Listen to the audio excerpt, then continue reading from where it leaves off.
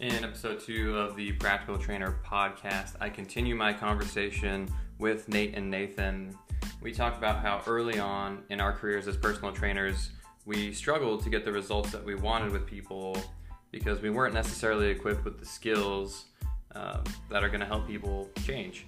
And so we share a couple stories of our experience. And one thing we didn't talk about was some of the resources that we found helpful to organize our training and to continue learning. And I'm sure there's a ton of people and resources that we could call out, but if I could just leave you with like 2 resources that I think could really have a huge impact on your training. One is going to be Mike Robertson's Complete Coach Certification and Precision Nutrition. Between the two, you're going to be able to learn how to help people change, and you're going to be able to organize your training in a way that gets you results. And both of those bodies of knowledge have been a huge influence on me, and I hope if you do go purchase those that you share your experience too, because I'm curious to see more people go through those. I hope you enjoy the podcast, and thank you for listening. I think one thing in particular is like people are afraid to fail, like in training, especially as they go through all of our education stuff at the beginning at our corporate gym. But you have to fail.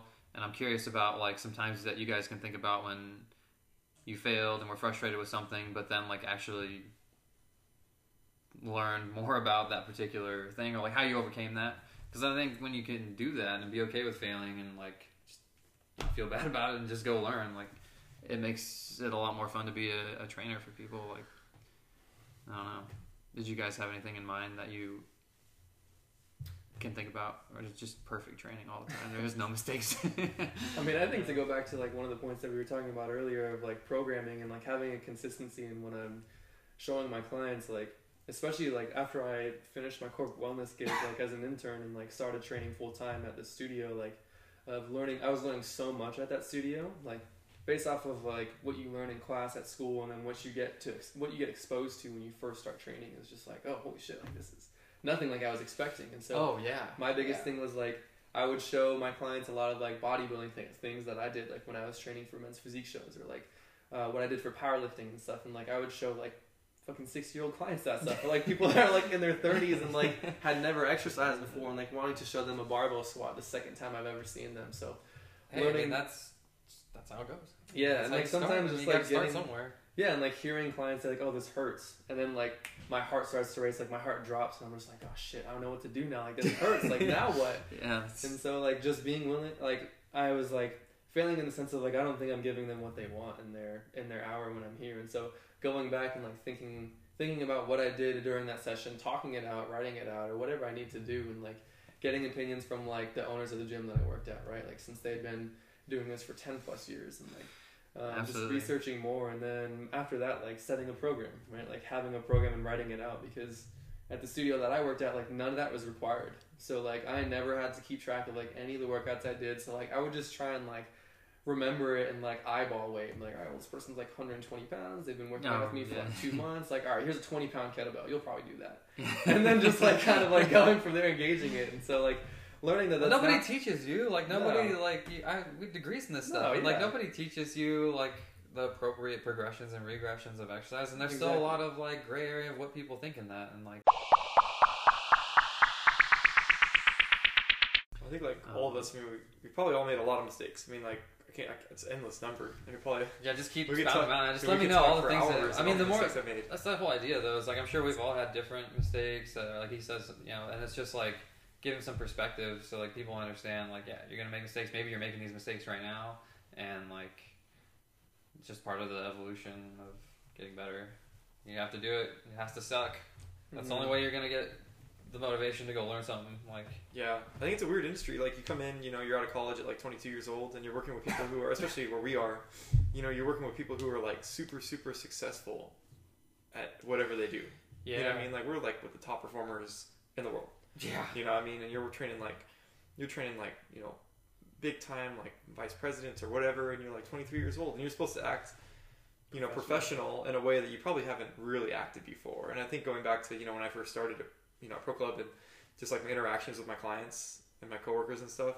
And I still kind of am a little bit like immature, I guess, in my ways. I like to keep it lighthearted and whatever else. Like I like to try to have a good time as much as possible. Yeah. And people take things a little too seriously sometimes. But, when I first started with working with my clients, it's like the conversations you have with them and how to interact with them in a professional way, but still make it fun. Yeah. Was really, really tough for me. Because my type of fun was like a little bit inappropriate, maybe. Some words you shouldn't say. Yeah, some things I like to be a little bit more. You want to go get some beers? I mean, wait, dang it, you're trying to lose weight. Like what? So just being able to I guess change your personality based on the client that you're seeing is tough. It takes time. It's like also the more life experience you get, the more that you can relate to other people. Yeah. And I think you look at some of the trainers we have who have been at Pro Club for a long time and maybe have families or whatever else. I think they just relate to more people because I don't have a kid. You don't know what that's like. But if you have a kid or whatever, then you can make that connection to your clients who have our parents. Right. And then you just have more to talk about.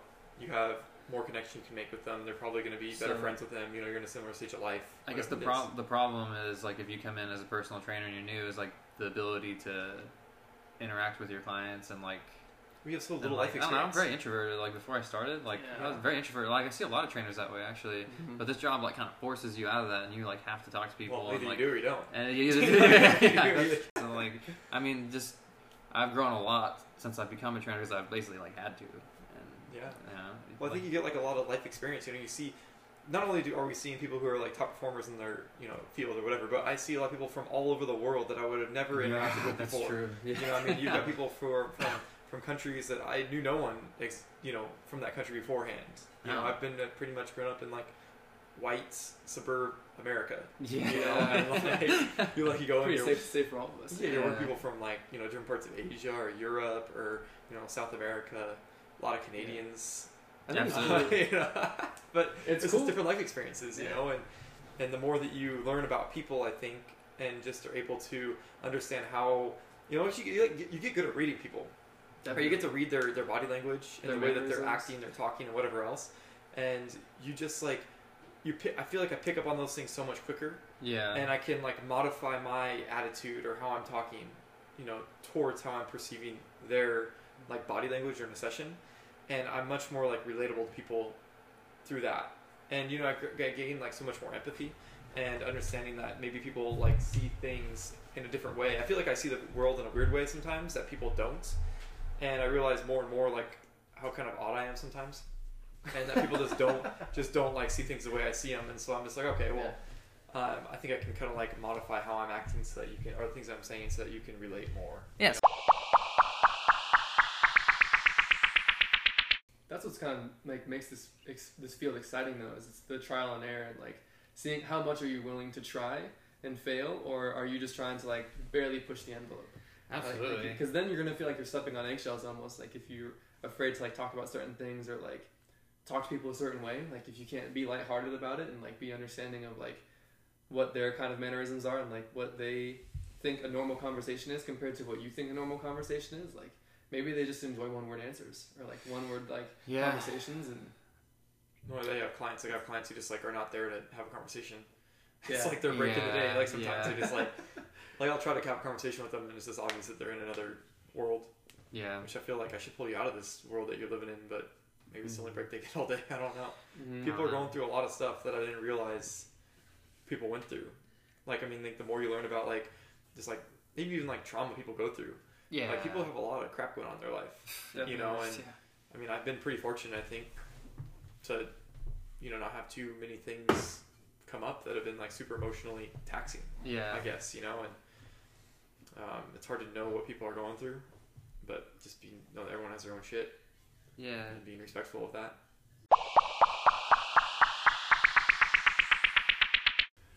Right, I want to make sure that you're still getting your money's worth and letting them know, hey, you still matter to me, even if we've already helped you achieve your goal and we're kind of just coasting right now, I want to make sure that we can continue that speed and progress. Yeah. Right, instead of just being okay, we're at your 10-pound weight loss goal, let's help you maintain, and then we'll just kind of chill from there, right? And that's where you can kind of become complacent and stagnant and not only like your coaching style, but also like how much you want to educate yourself. And that just kind of goes back to our initial point of like how long people want to stay in this field for. Oh, right. Yeah, that was a long time ago. Yeah, right? It was a long time ago. I feel like in the book, like Changemakers, like what John Berardi talks about is like finding your relevance in the field is very necessary. Yeah. You know, and it's like if you're just going to constantly jump like, okay, I want to be like a corporate wellness coach, I want to be like a group fit coach, now I want to be a personal trainer, but like, oh, I actually like being a group fit coach, and like just kind of bouncing off instead of just like sitting down, organizing your thoughts, seeing what makes you tick, what makes you wake up in the morning, and what's the most exciting part of seeing your clients, right? And if it's just seeing them like be sweaty at the end of the day and like you don't really care for programming, or like maybe programming sucks for you and you think it's just like homework instead of an opportunity to explore new things and get creative, then like reevaluate like, okay, like how bad do I want to be in this field? How bad do I want to like be dictating my own schedule and like be okay with like when my clients go out of town, like, all right, well now I'm only going to work 10 hours this week because 5 of my clients are out of town and I see 4 of them 3 times a week. Like that's half my hours just gone. Like, are you okay with that? And then what are you going to do with that extra time?